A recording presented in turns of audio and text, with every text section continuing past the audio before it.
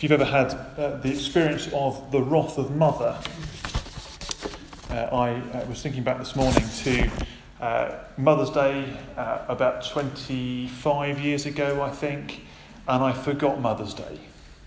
And my two brothers forgot Mother's Day. And I don't think I've ever seen my mum so disappointed. She has that hurt face. She doesn't get angry, she's just disappointed. And there's no atoning for that. It doesn't matter how many more Mother's Days you do remember, there's always the one you forgot. It doesn't matter how well behaved you are for the rest of your life, there's always the Mother's Day you forgot. And that is something of a picture, a small picture of the issue we come to look at this morning, how it is that a perfect God with perfectly high standards can, in the words of one of our songs we just sung there, highly esteem us. How is it that we can come to be highly esteemed by God when we have forgotten so many Mother's Days and lived as though God is not God? Of course, we've seen it all through our service as well in the Creed. Jesus died for us and rose again.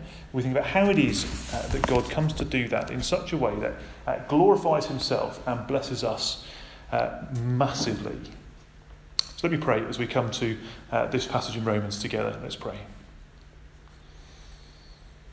Our Father, you are holy, holy, holy, far above all power and authority. You cannot even look on sin. And yet somehow by your infinite wisdom and by your amazing grace, you have made a way for sinful people to be accounted righteous and enter into your presence. And we long to have clarity on these things so that we can rejoice in them. Please be with me in my words now. Please help us to see in your word, the Bible, with great joy, how it is that you have come to make us not only clean, but perfect in your sight. We pray in Jesus' name. Amen. We're in an 8-week series looking at how it is God saves us, and we're right into the middle in the doctrine of justification this morning. Last week we looked at repentance and faith, and we ended by seeing how those bring us into union with Christ, faith union. Our faith in Jesus binds us to him. And we observed all of the ways, all the times in the Bible where in Christ or with Christ or by Christ come up, particularly in Paul's letters. It's just there all through all of his letters. We are bound to Christ. That's the doctrine of faith union, that we become one with Jesus as we trust in him. And that is bound up to this doctrine of justification. The two things are inextricably bound together. Justification was the centre of the Reformation. From the moment Martin Luther sat in his tower room and began to work on the book of Romans in the 15 teens, and he wrestled with this language of grace, God's righteousness and grace to us. And Luther was prepared to stand up before the imperial court and risk his own martyrdom to defend this doctrine, because it is absolutely central to biblical Christianity. It was and remains, therefore, a controversial doctrine, because it is the heart of everything, not just the heart of our doctrine or the heart of the Bible, but the heart of human history. It is central to everything, and it centres on this question: who will you trust to make you right with God? And the Apostle Paul's just spent 3 chapters, Romans 1 to 3, showing us that every person, whether Jew or Gentile, is a sinner. That is, by nature, habitually sinning. Okay, the character of sinfulness. They fail to obey the moral commands of God. In other words, there is a massive gap between what God has made us to be and what we actually are.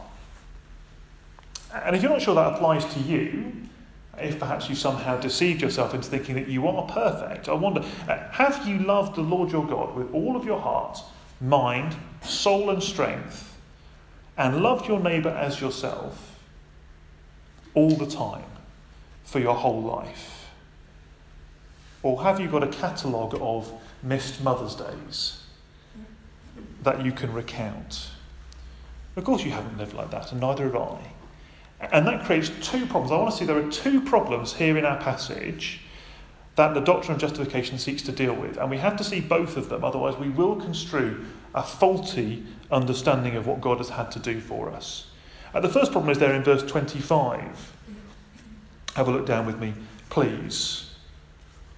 In God's forbearance, he had left the sins committed beforehand unpunished. That is, God had passed over the sins of his saints in the Old Testament. I think of King David. He got to remain king, though he was an adultering murderer.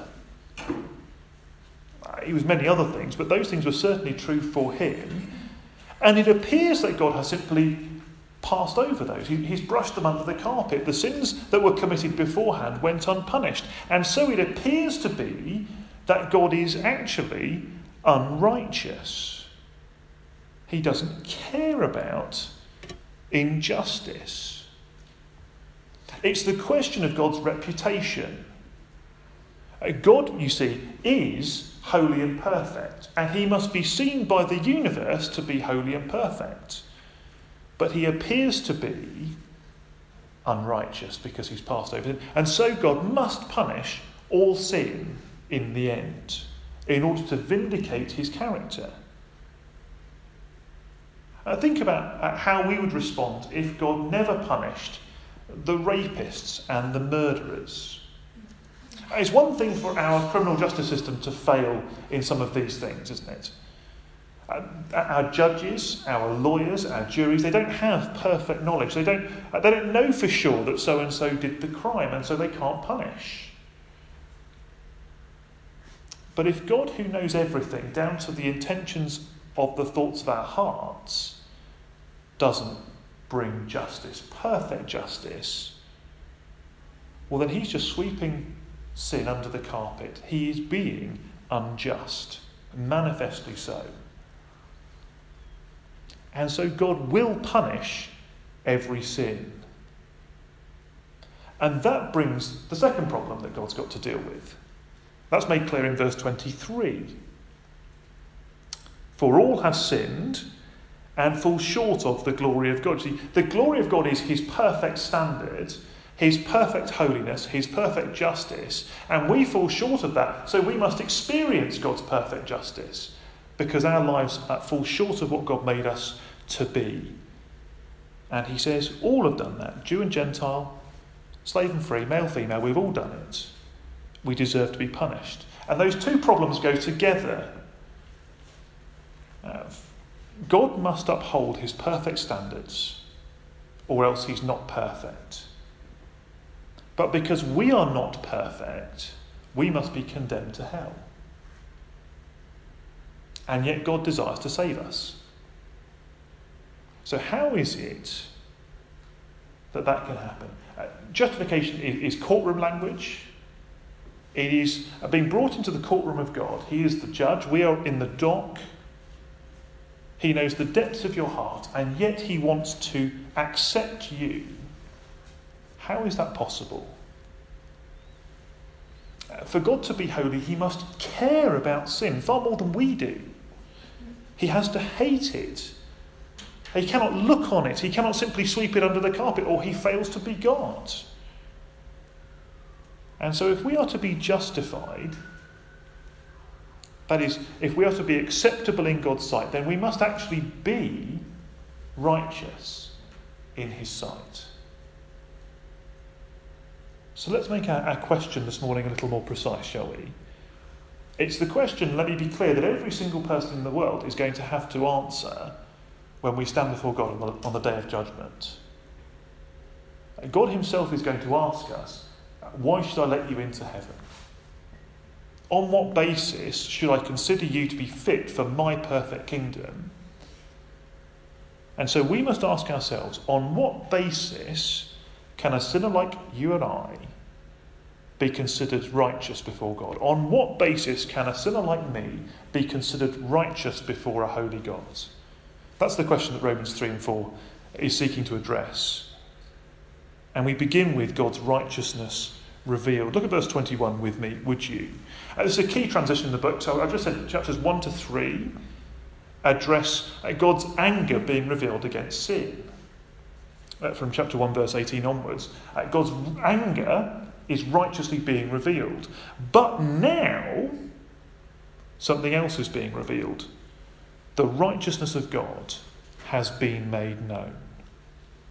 This little section from verse 21 to 26 gives us the doctrine, if you like, and then the rest of our passage unpacks it for us. And verse 26 is the punchline. Righteousness is revealed by a demonstration. He did it to demonstrate his righteousness. And Paul gives us two parts to this demonstration. Have a look at verse 26 with me, please. At first, God reveals his righteous character. He vindicates his name by proving himself to be just. Right.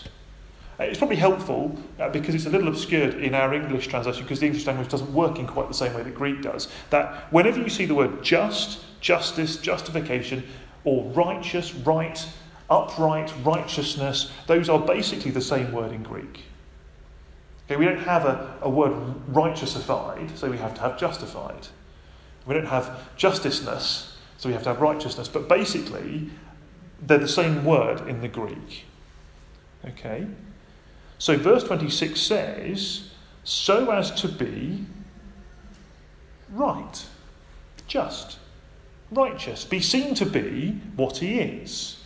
What God has done has demonstrated his righteousness by righteously judging sin.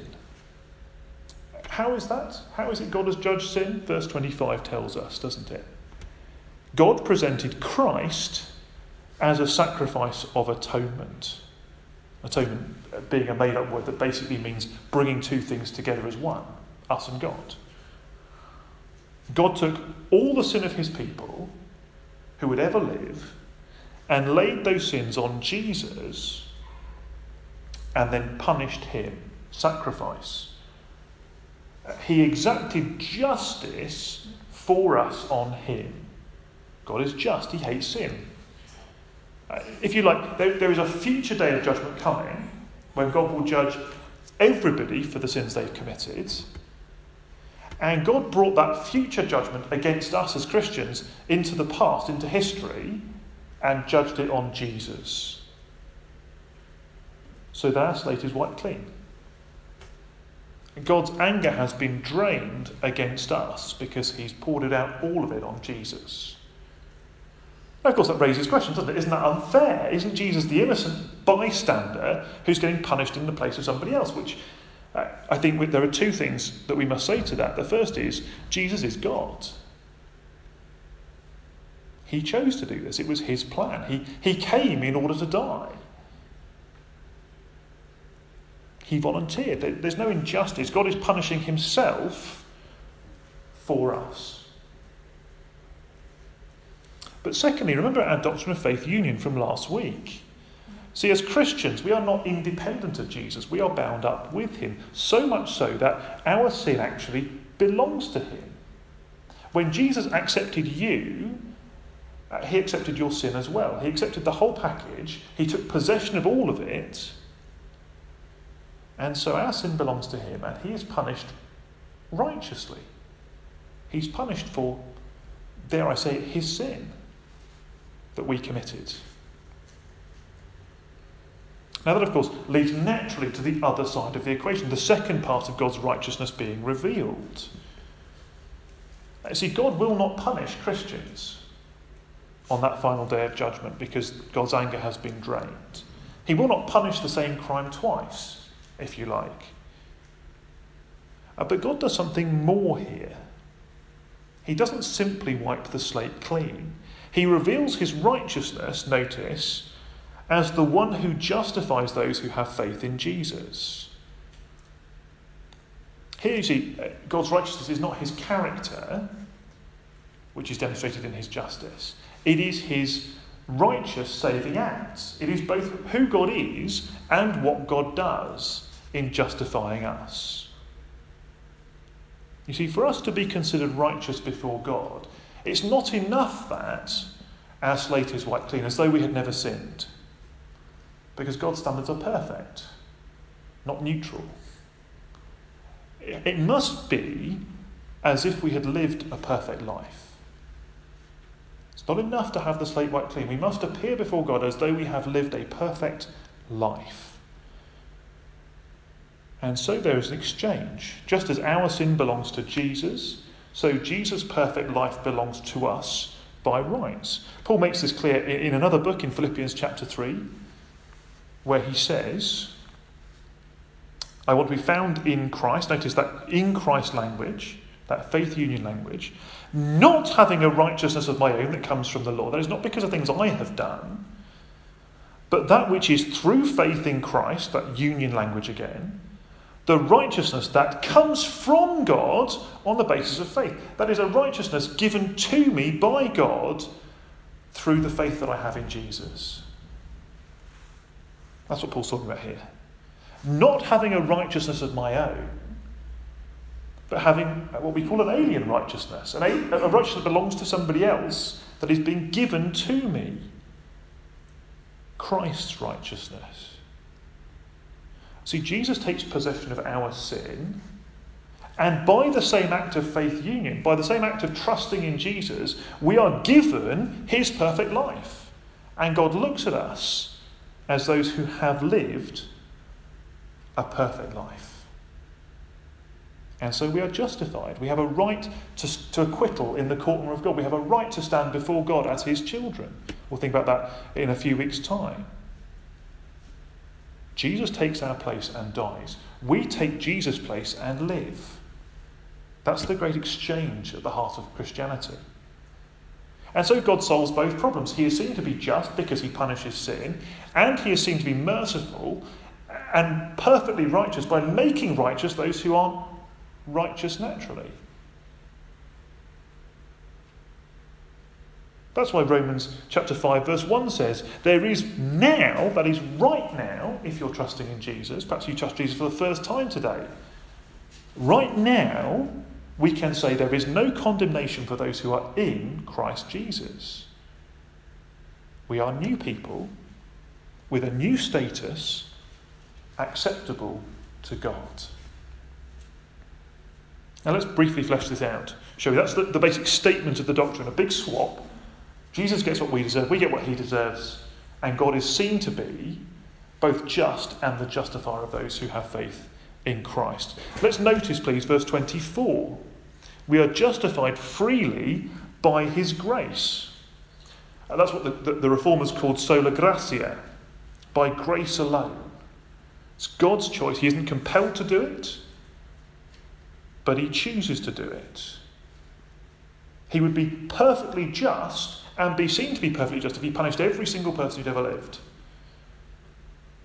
But he also wants to be seen to be merciful and the one who makes righteous those who aren't righteous. His free grace. By what means are we saved? Notice verse 22. Please look with me. Verse 22. This righteousness is given through faith in Jesus Christ to all who believe. That word given, gift, is the grace word again. We are graced it. God freely gives us by faith. That is what the Reformers called sola fide. By faith alone. We are saved by Jesus alone, through God's grace alone, not by anything we've done, through faith alone. The thing that you have to be saved is faith in Jesus. That's it. Now, it's really important that we pause at this point to sum up. I want us to be as clear as we can be about this doctrine. Paul clearly says that God sent Jesus to die in our place. Atoning sacrifice. We are justified freely by his grace through faith, through trusting in Jesus and being bound to him by faith union. Importantly, we've seen that this recognises that we are naturally sinners. And it upholds both the perfect justice and holiness of God and the salvation of his people. It's really quite clever. Now I labour this because various other religions and unorthodox branches of the church propose a different understanding of justification. It's why it's debated. It's why we're still separated from the Roman Catholic Church, for example. And each system of salvation, if you like, wherever you look for it, is going to ask you to put your trust somewhere. And it's crucial you put your trust in the right place, because as we've seen, it is trusting Jesus alone for our salvation that makes us justified. So if you move your trust away from Jesus to something else, then you won't be justified anymore. It's crucial. So, for example, Islam teaches you not to trust Jesus. In the end, you have to trust two things in Islam. You have to trust that Allah is merciful, whatever that means. I think what that means essentially is he lowers his standards below perfection so that you can actually hit the targets. That is, he's not really holy anymore, he's not really perfect. And you have to trust that you've done enough. You have to trust that you've been good enough and that God's standards will drop enough so that they meet in the middle and you can be acceptable to Allah. In other words, where do you put your trust? You put your trust in yourself. And really that's at work in almost every other religious system there's going. And you find the same thing in the medieval Catholicism that Luther was raised in. The phrase that he was taught was, do your best and God will do the rest. You can't be perfect, but you can do enough that God will consider your 20% to be 100% and it'll be fine. Now that's a lovely soundbite and terrible theology. Basically, justification in that system is achieved by living a good enough life. Not a perfect life. God's standards can never really be hit, but God looks at you working hard at being good and says, that'll do. Now, God does want us to work hard at being godly. We'll come on to sanctification in week 7. 6 I think. But in the end, you're still trusting yourself. You're still trusting that you've done enough. And of course, as Luther realised, he could never do his best anyway. Luther spent 6 hours in confession every day, recognising that everything he thought and did basically wasn't his best. There's a tender conscience for you. See, that's not grace alone. That's works. That's saving yourself. I want us to see this because it is the very nature of every religious system to address this question. How is it that I can stand before a holy God and not be consumed? Everybody is proposing, everybody has a way of answering this question. For many, it's God's got to forgive me, hasn't he? That's what he does. Sweeping it under the carpet. That doesn't uphold God's holiness. None of these systems uphold God's perfection. Only the substitutionary death of Christ on our behalf upholds both the salvation of people and the holiness and perfection of God. And it's not just that we need to see this as though it's a 21st century problem. We live in a multicultural city. Everybody's got a system of salvation. It's actually Paul's addressing it too. In the rest of our passage, Paul is faced with the question, okay, isn't this a new thing, Paul? Isn't this Christian thing a new thing? Salvation by grace alone, through faith alone, in Christ alone, must be a new thing. Jesus is a new thing. So what about 1,000 years of Jewish history? Paul, what about the Old Testament? Surely the Old Testament says, if you do enough good things, you'll be right with God. Isn't that what happens in the Old Testament? And if ancient Judaism could do it, if you could be right under your own strength with God in the Old Testament, then why do we need Jesus? Islam might be right. Roman Catholicism might be right. Your friend who says, I'm a good person, isn't that enough? Is right. And so Paul takes on that question in the hardest possible way in our passage by tackling the father of Judaism, Abraham. If he can prove that Abraham was justified by grace alone through faith alone, then he proves that this has always been the way that God has saved his people.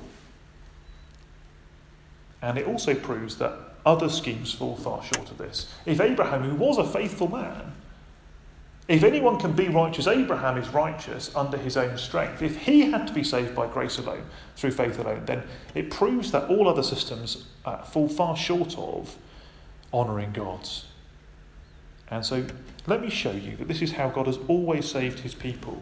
You can see this is on Paul's mind right from the beginning of our passage. Verse 21, he begins with, apart from the law, and to which the law and the prophets testify. He's conscious this is the question that's coming up. Here is a righteousness that is not achieved by obeying rules, says Paul, but the Old Testament law, the law with a capital L, required this. It pointed towards it. And this is Paul's bold move. No, he says, you cannot be saved by the law, but the law and the prophets, the whole Old Testament, bears witness to this righteousness in Jesus. Justification has always been through Jesus. God passed over the sins of Abraham and David because Jesus was coming to die for them. And the rest of the passage takes up this idea and unpacks it. Look at verse 31. He says, I uphold the law. I'm not tearing the Old Testament out of my Bible and throwing it away. I'm upholding the law. And so he goes to Abraham. And Abraham's critical for a couple of reasons, isn't he? The first is obvious. He's the first Jew. He's the founder of Judaism. He's the one that God called out of Haran. He's the one that God gave the promises to. He's the one who establishes what it is to be Jewish, to be God's people. And secondly, he is their model. The Bible appears to present him as the model of getting right with God through works. And Paul goes straight to the heart of the matter in verse 3 of chapter 4. What does the scripture say? Abraham believed God, and it, that is his faith in God, was credited to him as righteousness. That's a quote from Genesis 15 verse 6. God's establishing his covenant with Abraham. He considers Abraham righteous through his faith, credited to him as righteous. His faith was a work. It seems that God looked on the faith of Abraham and said, that is a sufficient work to be considered justified. Moreover, the Jews of Paul's day looked forward to Abraham's faithfulness. Okay, and the word faith and faithfulness are often the same thing. Okay, it's context that tells you which meaning. They looked forward to Abraham's faithfulness, his willingness to sacrifice Isaac later on. And they said, look, his faith and faithfulness are what God saw. In other words, God saw that Abraham was faithful to him and considered him righteous on the basis of his works. And then God gives the law, doesn't he? Later on in the Old Testament, he gives the law through Moses, and he says, do this and live. And those words are actually in the Bible, do this and live. So doesn't the whole Old Testament scream out to you that you can be justified by obeying the law? In chapter 3, the focus, the key word here is faith. Faith union. He's explaining how justification does work. But his discussion shifts in chapter 4 to focus on a different word. Abraham clearly had faith. It says there in verse 3, doesn't it? He believed God. The believe word, faith, trust, they're all the same thing. The word that Paul will wrestle with in the rest of our passage here is the word credited. It was credited to him as righteousness.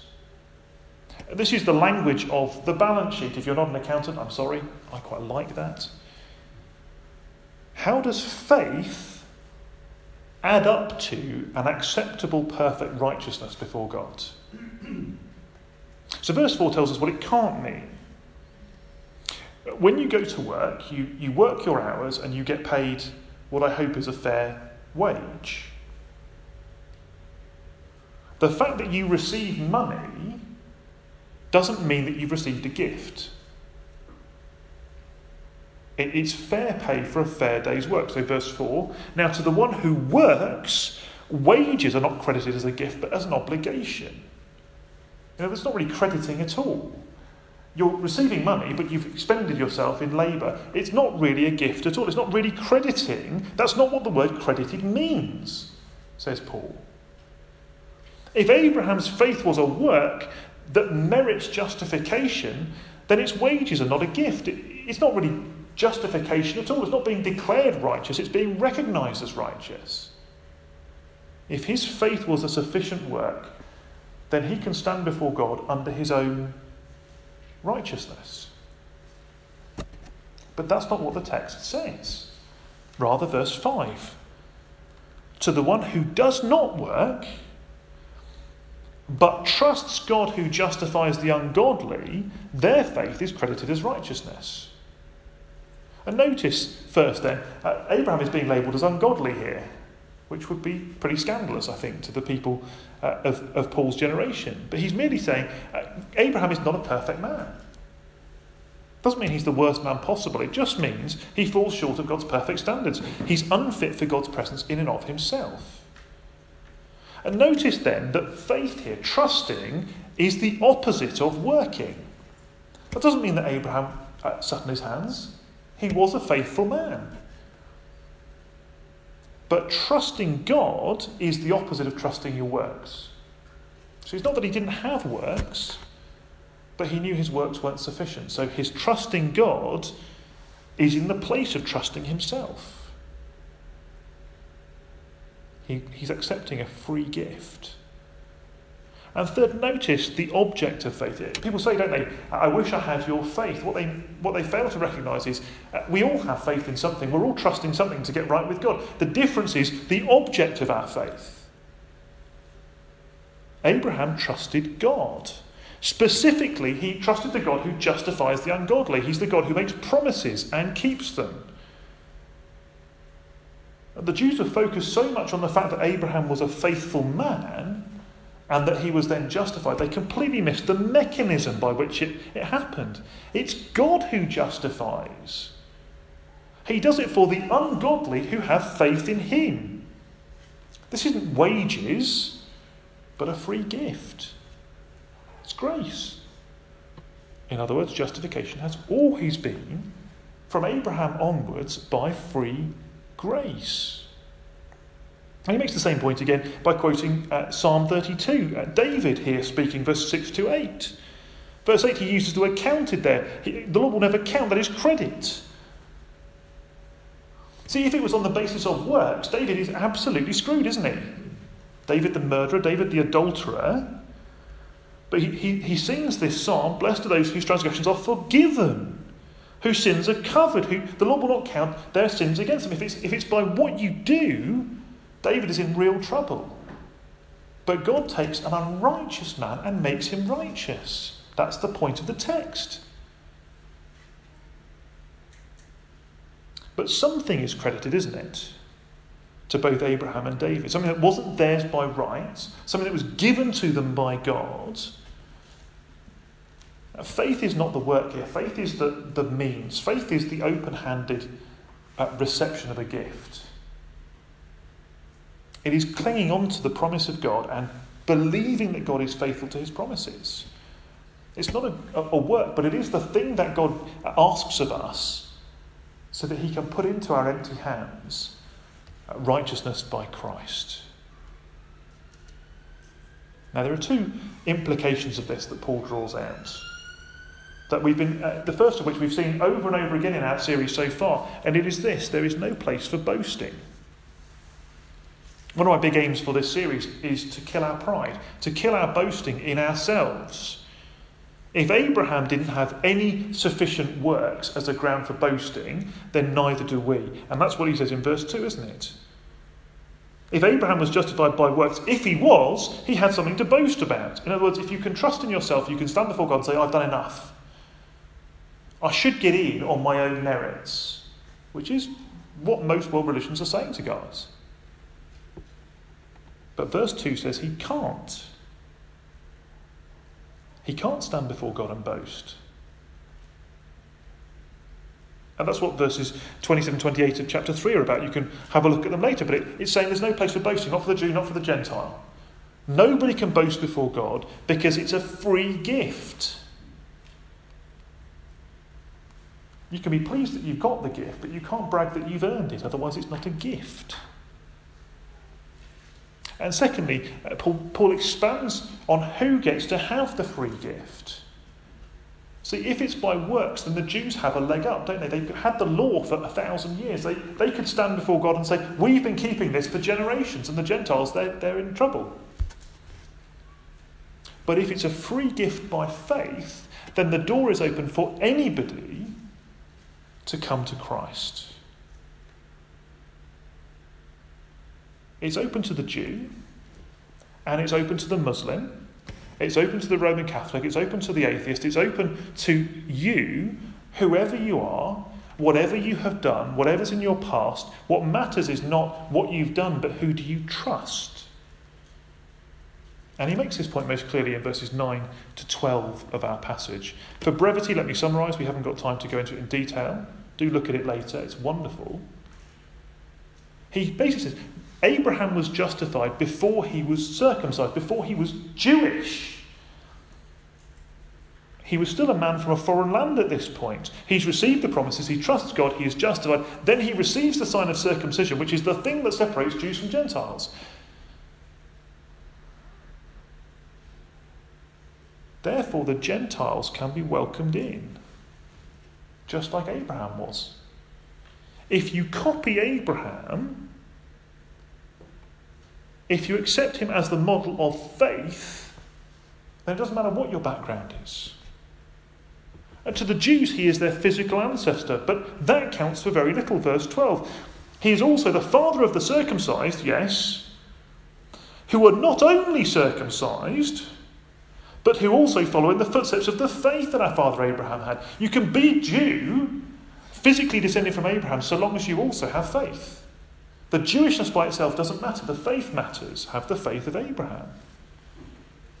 But because he was justified before he was circumcised, he's also the father of all the uncircumcised, the Gentiles, who also copy his faith, verse 12.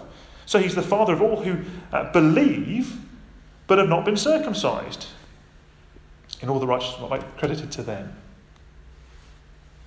All have sinned and fall short of the glory of God, and are justified freely by his grace. Now, look, there's a load more I could say that I probably want to say. I am tempted, but it's Mother's Day and we've got lunch planned, so I won't. But let me end with a few thoughts on how this doctrine ought to send us out from here with our heads held high and a song in our hearts. Let me begin by asking you this question. It's the most important question you will ever answer in your life. It is the only question that really matters at the end of your life. How can you stand before a holy God?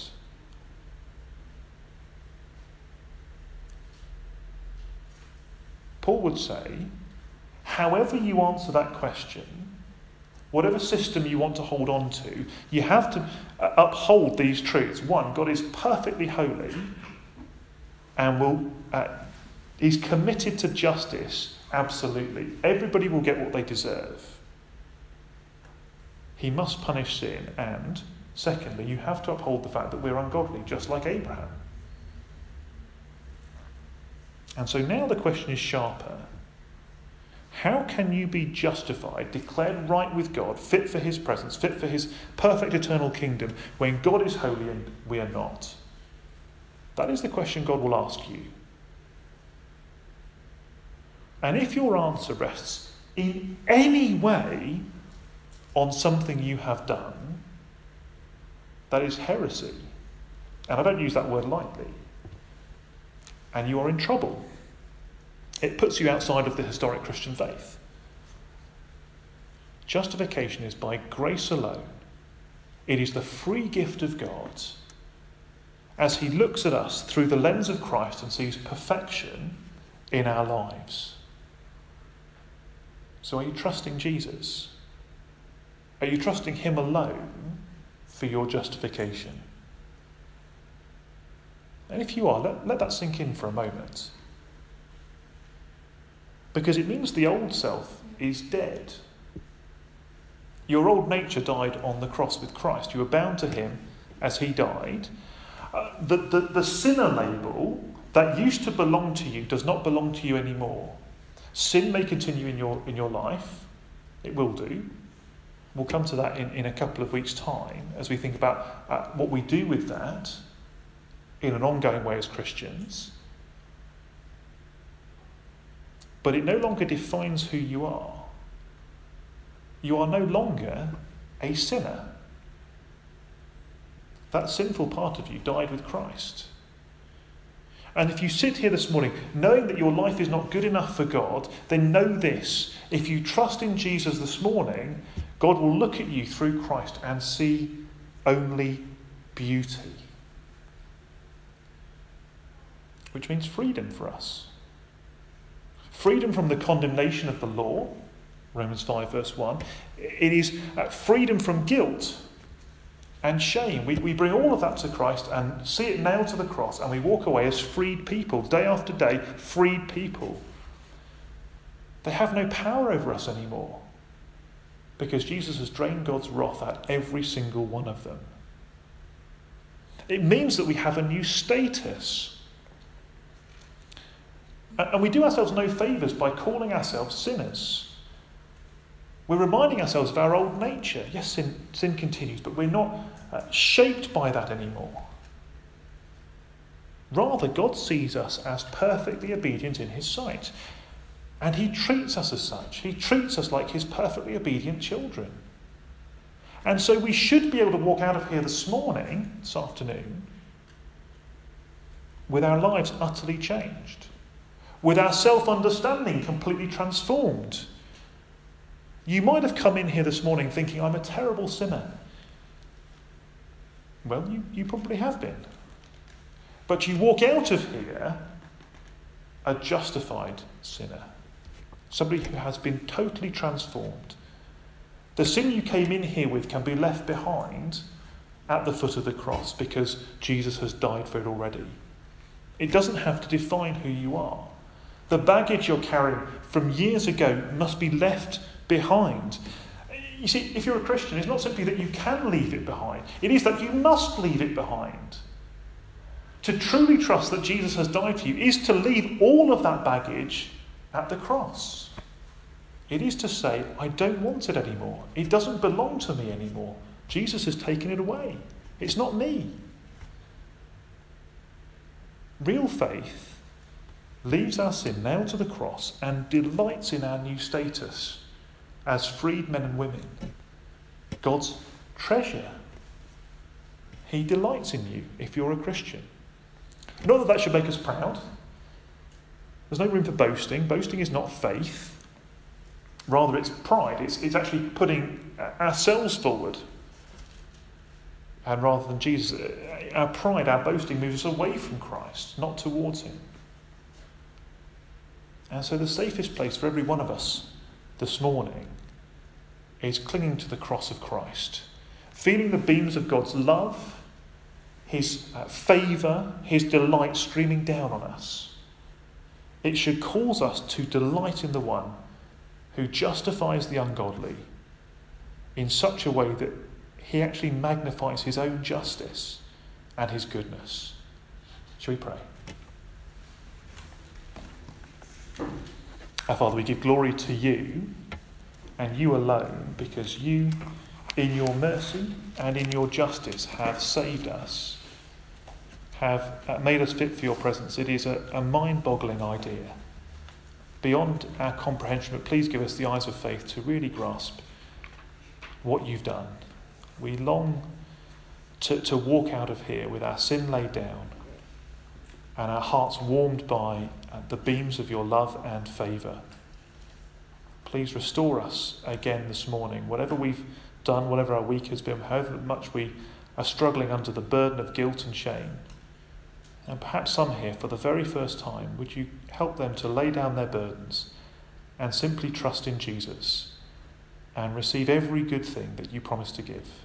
In his name we pray. Amen.